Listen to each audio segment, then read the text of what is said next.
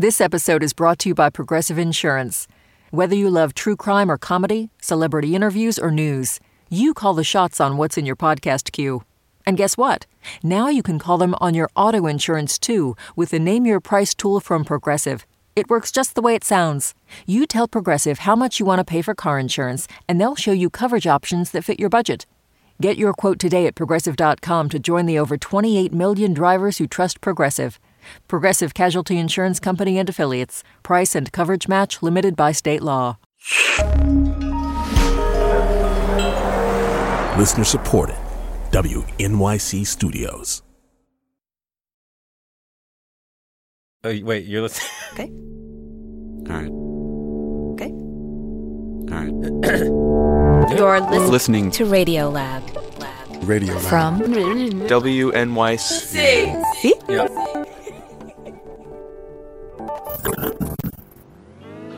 On this instructional tape, you will find important and valuable information about your voice and individual singing style. We've prepared this instructional tape so that you will be able to edit yourself. And therefore, sing with a more authentic voice.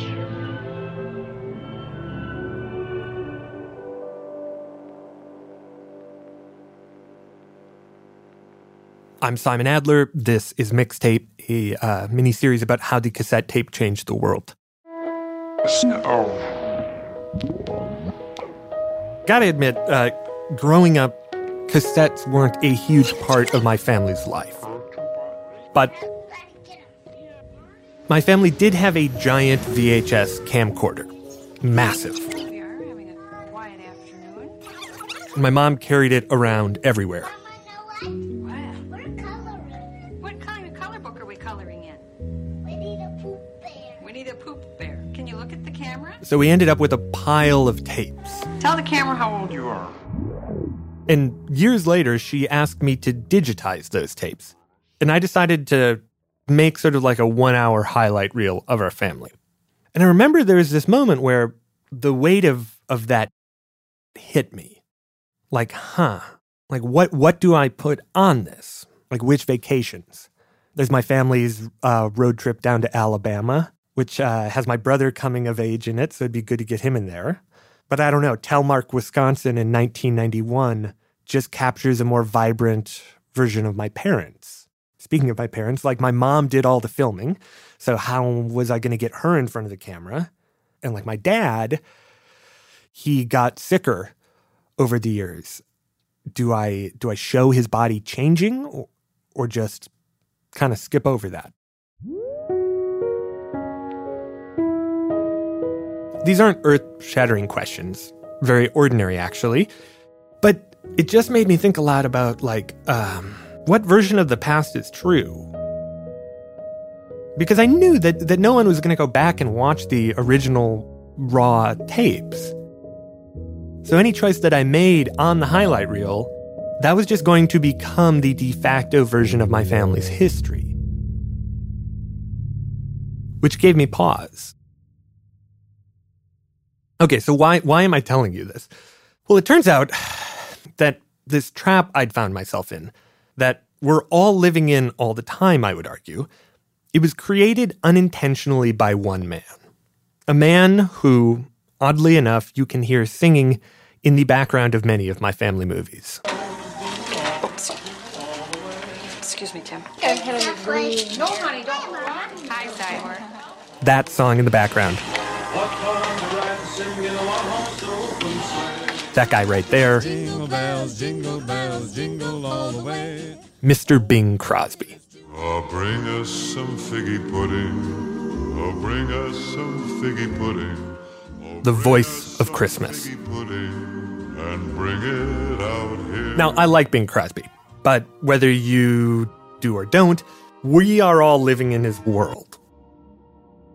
The world he created with a magical device and America's worst enemy. But just for context, in case you don't know who Bing Crosby is. I mean, it's very hard to think of a bigger star. Collegiate. Yes. This is historian Mark Clark. Think Michael Jackson plus George Clooney. If you've never heard of Bing Crosby, you've probably had your head in a barrel for the last 25 years. Imagine one guy being the best-selling recording artist, The enchantment of Paris. the #1 movie star, Bing Crosby premieres Here Comes the Groom. Starring in a picture with Frank. and the highest rated show on radio. And this is archivist Robert Bader. There is nobody who could compare today. I mean, according to one source, in 1948, if you turned on the radio, there was a 50% chance you'd hear Bing. It's amazing. Half the songs on the radio were him. So, who is the king of all media? It's Bing Crosby. So that's the backdrop.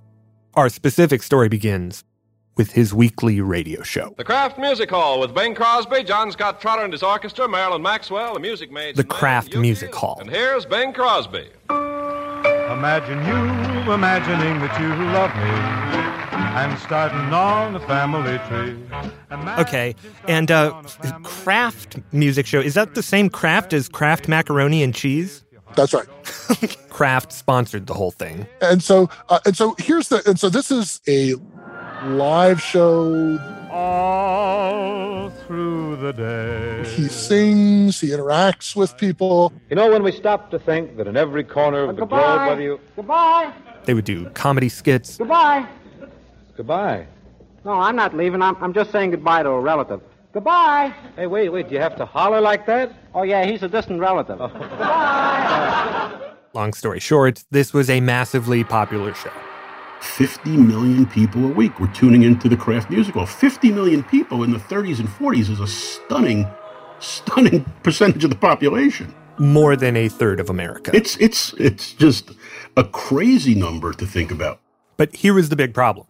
While the audience was happy, and NBC, who was broadcasting the show, was definitely happy, Bing was not. His whole life was just wrapped around always working. He had to perform 2 live radio shows a week, act in all these movies. And on top of that, he's also got other stuff going on. Like a family.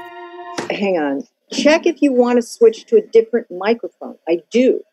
Okay, click that. Okay, I'm clicking it. Okay, can you hear us? Can I what? You can hear us. Oh, I now hear you. This is Mary Crosby, who is a celebrity in her own right. But for the purpose of this story, is Bing's daughter from his second marriage. Okay. How old was your dad when you were born? I think he was like 54. Long after the Kraft Music Hall. Yeah, and he was semi-retired when we came along. So I was fortunate enough to actually have him be just dad. He taught me how to hunt and fish and play baseball and ride horses. And he used to sing little songs. He would take songs and then rewrite lyrics to them. Down in the lolly, man, it's sure. And then sing them at the dining room table. Like this never-before-released parody about a bird hunt he went on. Pardon, Bubba, beg your pardon, 'cause we didn't get our limit, but who gives a damn with hate? So we were a very connected family. It wasn't big Hollywood parties and none of that. When those pointers get the scent, then you're in the main event, shooting quail in Sedgefields, Alabama. Yes, ma'am. But back when he was doing the Kraft show... What I know about his first family is that they had a very different life because he was working nonstop. So he wanted to scale that back, and he wanted to try and be better for his kids, for his personal life. And so he decided the simplest and easiest way to do that was to pre-record the Kraft radio show. That way he'd only have to perform it once, not twice, once for each coast. And because it wouldn't be live, the pressure would be way down. Yeah, something like that. Got it. Okay, well, and like Bing walks into, I don't know, the corner office in LA where the head of NBC Studios is and says, dude, I need to be able to record this. What does the NBC exec say back to him? Well, if you want to know the truth, and it's much less dramatic Bing didn't go have that conversation. He sent his lawyer. Fair enough. What did they say back to the suit representing Bing? They all look at him like he's crazy. You can't not go on the radio live. You're Bing Crosby. You have to be there live. At this point, pretty much all radio was live. Almost nobody pre-taped. Or should I say pre-recorded to vinyl or shellac records. Remember, this is back in the days of 78 RPM. Now, what do we give the folks first? And so the sound quality was not as good as a live performance. Oh, listen to the tale of the stalwart male who lost his well-known nanny. I mean, here's a recording on a 16-inch transcription disc, the type they would have been using at the time. Much, but his style was such that his handicap stayed at 30. You would hear clicks and pops. And now here. The Seine, when she starts on her travels, lazily flows from her soul. Is what Bing would have sounded like live. Slowly her length she unravels. I mean, it's just better. It sounds like Bing is right in front of you. Deep in the country she'll tarry, not knowing which way to go. Whispering sweet nothings into your ear. Till the enchantment of Paris. And so NBC was freaked out. There was this fear that if they record these shows, nobody would listen. And so the network simply said, NBC simply says, no, we're not going to do that. So Kraft said no. And Dad was totally frustrated. And so he walked out of the NBC show over the recording dispute. Took his talent and relocated to this small, scrappy media startup.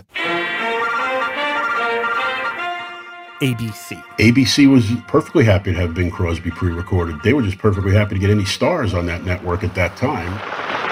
Well, Bing, here we are on a brand new program with Philco. What kind of show are we going to have? Well, I figure on something effervescent, charming, gay, carefree, bright, sparkling, scintillating, ebullient. It was the exact same show. No dull spots, huh? Well, there may be a lull tonight. Bob Hope's coming over a little later. Only difference was it was pre-recorded. But when it aired, the ratings are considerably less. And they go down during the season. And interviewing people, the sort of Nielsen ratings at the time, said, the sound. Your guest next week. Next week, Peggy Robert Taylor. He just doesn't sound as good. Hey, I may come back myself. You're always welcome, Peg. Good night, folks. He sounded far away. This was a problem. After you've gone, and left me crying. And this could have been the beginning of the end. After you've gone, there's no denying. But then, Bing gets a lucky break, courtesy of America's greatest enemy. And one of the world's greatest audio engineers. Working late at night, and we used to listen to the radio. This is BBC One. BBC. The next program now on BBC Two is The Virginian. It was my favorite program. This is Jack Mullen. He was an audio engineer, and this is him speaking to a room full of audio engineers back in the 1980s. I was still active in the Signal Corps, and in 1943, as he explained to the room, an FM communications set. During World War II, he was stationed in the UK working for the Signal Corps. Well, we found that the receivers were interfered with very greatly by radar. Doing some kind of technical work involving radio transmissions. And one day he's soldering some cables or something, and he's listening to the radio. I always liked classical music. And that went off earlier than the others, actually. The thing is that... the time now, midnight. The BBC went off the air. We'll be with you again in the morning. At midnight. And he and his colleagues, they wanted to continue to listen. And so what he would do is he would tune through the dial. You fish around, and we generally landed on Germany because they were putting out good, strong signal and... lots of classical music. Big orchestras playing, and the music would go on all night long. And he says he was always amazed at just how clear the sound was. These programs from Germany sounded amazing. they sounded live. You wondered if they weren't just using live orchestras, and Hitler said, okay, you will play all night, So that was what it was. But we found out later, of course, what it was. Fast forward 2 years. The Allies are slowly marching across Europe, and Jack is there with them. Whenever they took a new town, he'd swoop in and collect whatever machinery or devices that the Nazis had left behind. Our function was to study this stuff and to write reports on it. And one day, just outside of Frankfurt, Jack bumps into this British officer who's all excited about this tape recorder he's just seen. This man had been down to the Radio Frankfurt operation, and he said he had seen this machine down there that used this tape, and it sounded great. Well, I thought he must have had a tin ear. Because again, Jack was an engineer. He knew that tape recorders sounded terrible. And so I didn't think much of it. Says cheerio, hops in his Jeep. And as we left the top of the hill and came down the mountain, of course, I had every intention of just going back home because it was late in the afternoon.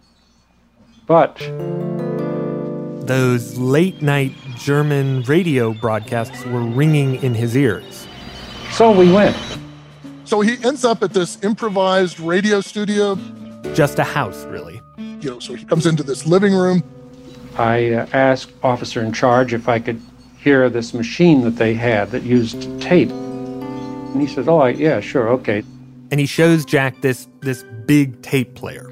It was called a magnetophone, and it looked like one of those reel-to-reel tape machines you see in studios sometimes. Didn't really look that different from other tape recorders he'd seen. The guy went out in the back room and got a roll of tape and brought it in, put it on the machine, turned it on. And that's when I flipped.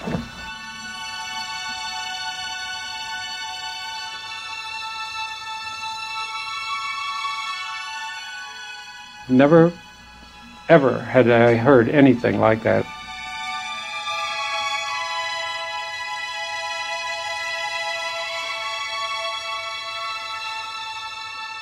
He is utterly amazed at the quality of what he's hearing. He literally cannot distinguish it from a live performance. There was something very magical about them. And when the war finally ended, he managed to get back to the United States with 2 of these machines. Again, Robert Bader. This pair of 2 machines as a souvenir of war. How did you manage to get them? Well, they were laying around in the lab, sending some samples. We can stop. No, nobody was that interested. And about 50 pieces of tape. 50 of these rolls. That was my supply of tape. Now, as for what made the magnetophone sound so good, it's a little bit technical, but basically what the Nazi engineers had done was taken all of the different advances in recording technology from around the world and put them into one box. For example, they had something called AC bias, where they would insert these super high frequencies into the recording to smooth out the sound. They had these reliable motors on the reels, which produced a more consistent sound. And Jack wanted to understand all this stuff. So Mullen comes to Hollywood and he wants to get some research and development funds and really work this thing out. So the first place he went was the movie studios, and he did some demos. October of 1946, he gets a bunch of Hollywood execs into an auditorium, and there on stage is the MGM Symphony Orchestra and Jack along with his magnetophone. The orchestra starts to play. Jack records them as they're playing on his magnetophone. And then he drops the curtain. So now the execs can't see what's happening on stage. Then the music stops. From behind the curtain, the execs hear Jack or someone say to the orchestra, "Okay, boys, that's fine. Let's do another take. 1, 2, 3, 4. They start playing again. And this time, in the middle of the playing, they raise the curtain. And it's not the musicians playing. No. The musicians were all walking around smoking cigarettes and shaking hands and talking to each other while the magnetophone is playing back what they had just recorded. and everyone's jaw hits the floor. That was the night when it hit. Bing's radio producer witnessed that demo and said, I got to bring you to meet my boss because he's going to want to be in on this. And that is how Jack Mohan met Bing Crosby. Dad was given a demonstration, and he immediately saw the huge potential of these new machines. Bing famously said, what do you need to make this thing work? Jack says, $50,000. And, you know, I'm doing the movie version of this, and Bing turns to some guy and says, hey, write him a check, you know. but basically, that's what happened. We're in the money. We're in the money. We're in the money. So Bing started recording Philco Radio Time with Jack on the 2 magnetophone machines that he had, using the stack of tapes he brought back from Germany. Yeah, this was all these 50 rolls that I brought. So they just got rolling right off the bat. And season 2, the ratings shoot back up. Bing was back. But that was just the tip of the iceberg. Yeah, it just like the whole world changed. I mean, you could point to this moment, this collaboration between Jack and Bing and the Nazis, as really the beginning of modern media making, as well as, I don't know, the turning upside down of what is real, which for a moment at least would send Jack and Bing in very different directions. That's after the break. Collegiate, collegiate, yes, we are collegiate. Nothing intermediate. No, man. Webcore stereophonic sound, wonderful reality. Now that you've reached the end of the reel, just turn it over. You have another complete recording. Things we never wear, and we haven't any use for red hot flannels. This is Ronia from Ypsilanti, Michigan. Mixtape, a special series from Radiolab, is supported in part by Science Sandbox, a Simons Foundation initiative, the Shanahan Family Charitable Foundation, and the Alfred P. Sloan Foundation.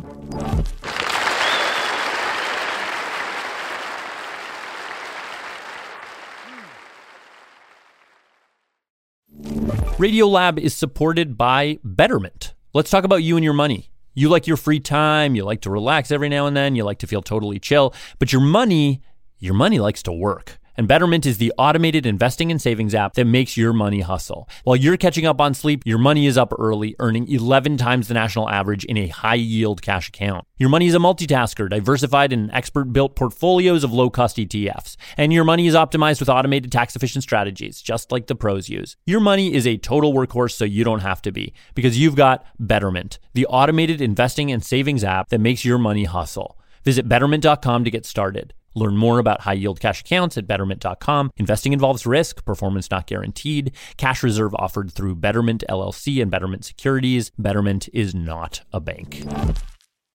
On this week's On the Media, does the rise of X signal the fall of traditional right-wing outlets? You don't have to have this website and a link that people have to click on. You can just say stuff and you can get attention. You don't need to be Breitbart to do that anymore. Also, what does decolonization really mean? On this week's On the Media from WNYC. Find On the Media wherever you get your podcasts.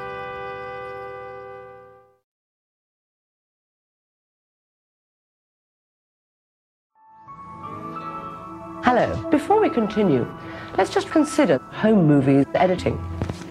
Cheese, no. Elliot. Similar to cutting tape. To produce better sound programs. You can use a cut-in shot to guide the viewer to the relevant feeling that you wish to emphasize. For example, stand by the thing, Al. You're not going to be in the pictures. Hey, stop it. Oh, staring at the camera? Sure. Oh, I'm yelling at them. Okay, guys, Elliot, please. Perfect. I'm Simon Adler. This is Mixtape.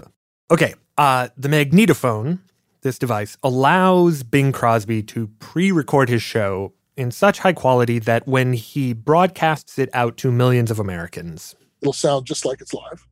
But that sleight of hand, according to historian Mark Clark there, was only the beginning of what this tape made possible. Because you can edit it. And so suddenly now you don't have to be so constrained.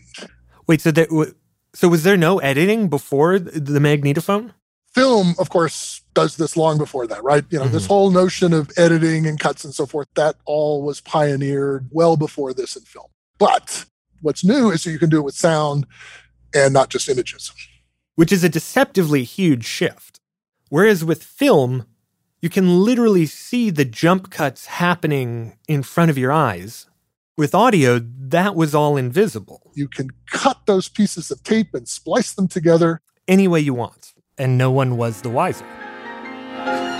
Here's a very nice ballad written by two of the best writers in the business. And Bing Crosby started taking advantage of this. This is some raw tape from Bing's family archive that I don't think's ever been publicly played before. Heart and soul, I fell in love with you, heart and soul, the way a fool would do madly, because you held me tight and stole a kiss in the night. He would do a rehearsal run-through, and then he would then do another performance, and both of those were recorded. And so if something like this happened... Look at me. Wait a minute, time. Wrong words. Go back a little, John. I lost the place here. It was no big deal. I got carried away listening to my own voice.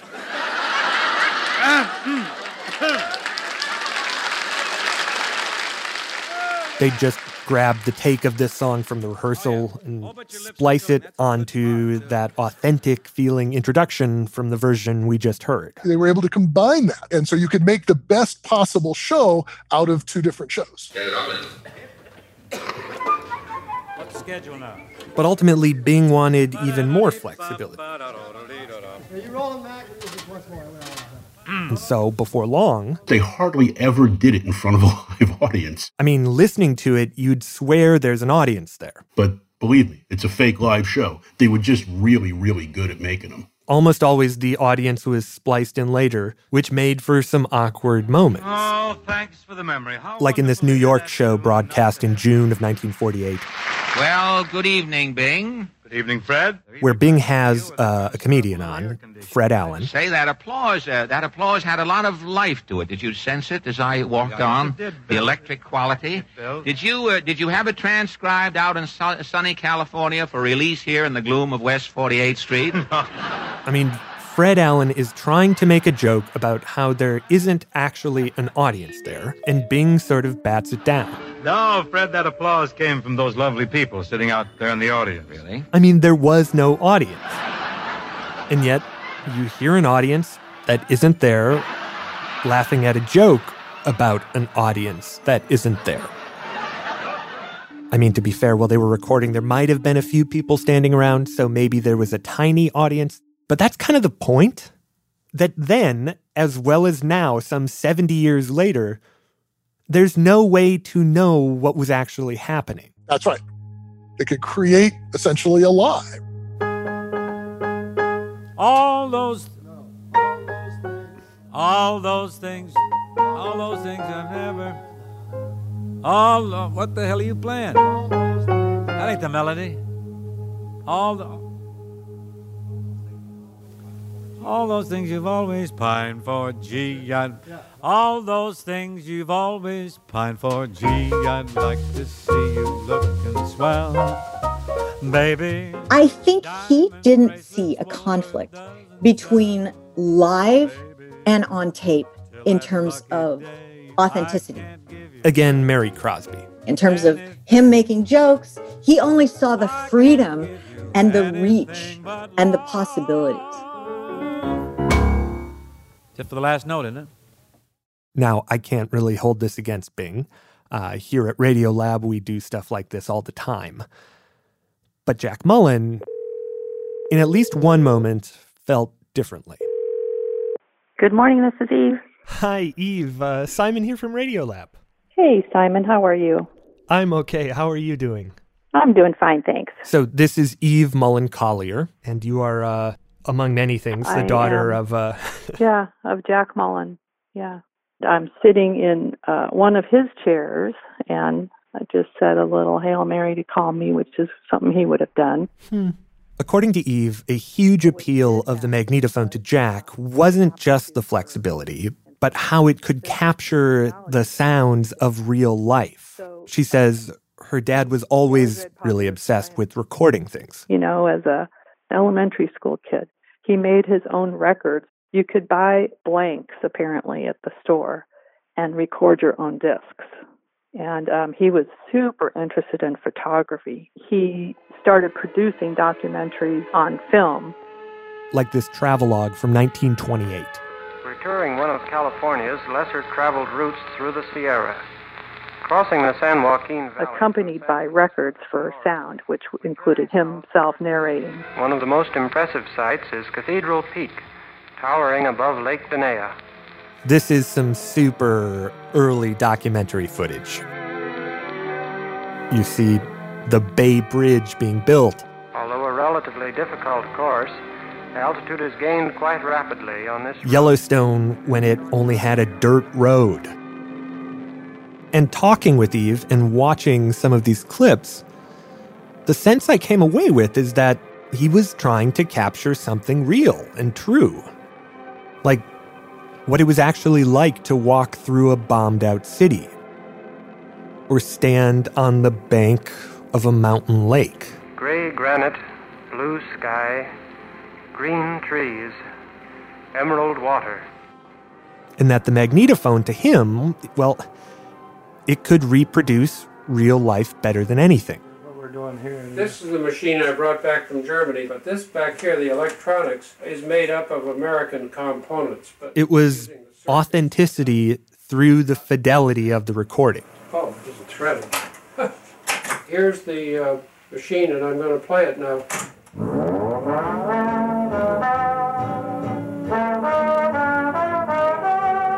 They were, in fact, the only sound recorders in the whole United States that performed with such fidelity.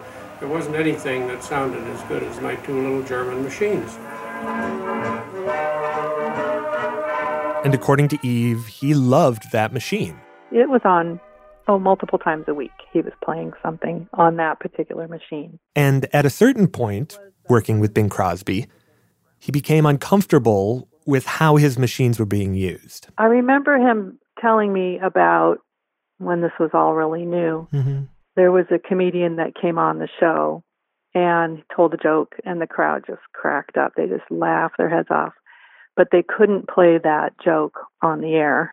The joke was a little too blue. But the producer came in and said, I want that laugh. Now save that laugh. That was a great, uproarious laugh. Pretty soon, the producer was asking Jack to keep a whole library of laughs. Like 12 laughs, 1 through 12. That they could use whenever they wanted. They would think, oh, well, that's good for a laugh number 3. And this all came to a head in 1947. I sort of hesitate to mention this one, but one day... She says Jack was there recording the show. A comedian comes in and tells a joke that's just not funny. And the producer came in and said, hey, I want you to use laugh number 3 after this joke. And it didn't warrant... He thought the joke didn't warrant that boisterous of a laugh. He thought that was wrong. That was the wrong thing. She says she's not exactly sure why that particular moment stopped him in his tracks. But maybe it was a question of degrees. I mean, it's one thing to take a chuckle and turn it into a belly laugh, but to completely invent a laugh when there was no laugh before. It was leading the audience, and it wasn't honest. He was big on, he has high regard for purity and authenticity in sound, of course, but in joy. She says, as an example, there's John and Eve having fun, at least, with a little sled. He wouldn't touch the family movies that he'd shot of her and her siblings. And there's Eve making angels. Those were off limits. There you go. Yeah, those were all just raw. All the home movies were just raw things. John had never been on skates before. Old-time Swedish lady. There was always some project on. Yep.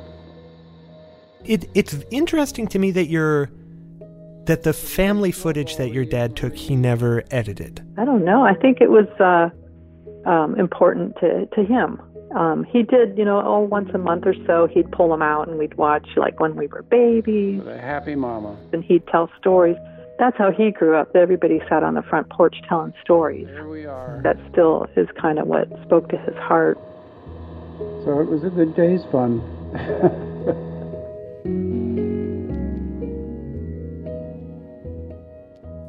And so in that moment, when the producer told him to put in that laugh, Eve says Jack would have pushed back and said no. And well, yes, this moment's small. It was the start of something massive. Some distorted videos of House Speaker Nancy Pelosi on social media. Super realistic videos that use artificial intelligence. This pseudo-reality we inhabit today. Now we have fake voices. I'm having a very lovely pregnancy so far. I mean, every time we pull up Facebook or Instagram to post something, we find ourselves torn between, I guess you could say, Jack and Bing. Between wanting something real and true, and then on the other hand, wanting the freedom, the flexibility to edit ourselves into whatever version we want. And what we often end up with then is this cut up, overdubbed mixtape of an identity, where even we forget where the manipulation ends and the real begins.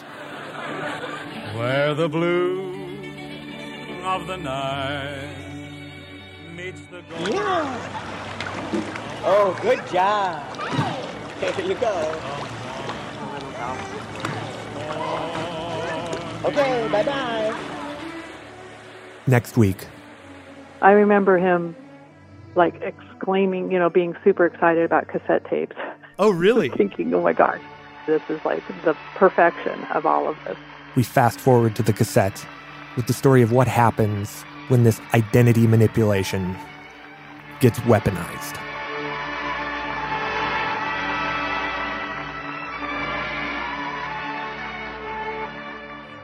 Mixtape is reported, produced, scored, and sound designed by me, Simon Adler, with original music throughout by me.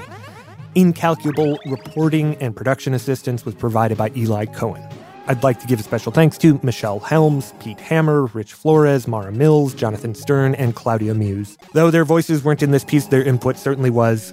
And to Mary Crosby and Robert Bader for opening up Bing's archive for us and enabling us to fill this episode with so much of Bing's music. I'm Simon Adler, and we'll have another tape for you next week. Radiolab was created by Jada Boomrod and is edited by Soren Wheeler. Lulu Miller and Latif Nasser are our co-hosts, Susie Lechtenberg is our executive producer, and Dylan Keefe is our director of sound design. Our staff includes Simon Adler, Jeremy Bloom, Becca Bressler, Rachel Cusick, W. Harry Fortuna, David Gable, Maria Paz Gutierrez, Sindhu Sambandam, Matt Kilty, Annie McEwen, Alex Neeson, Sarah Kari, Ariane Wack, Pat Walters, and Molly Webster. With help from Tanya Chavla, Shima Oliai, and Sarah Sonbach. Our fact checkers are Diane Kelly, Emily Krieger, and Adam Shabil.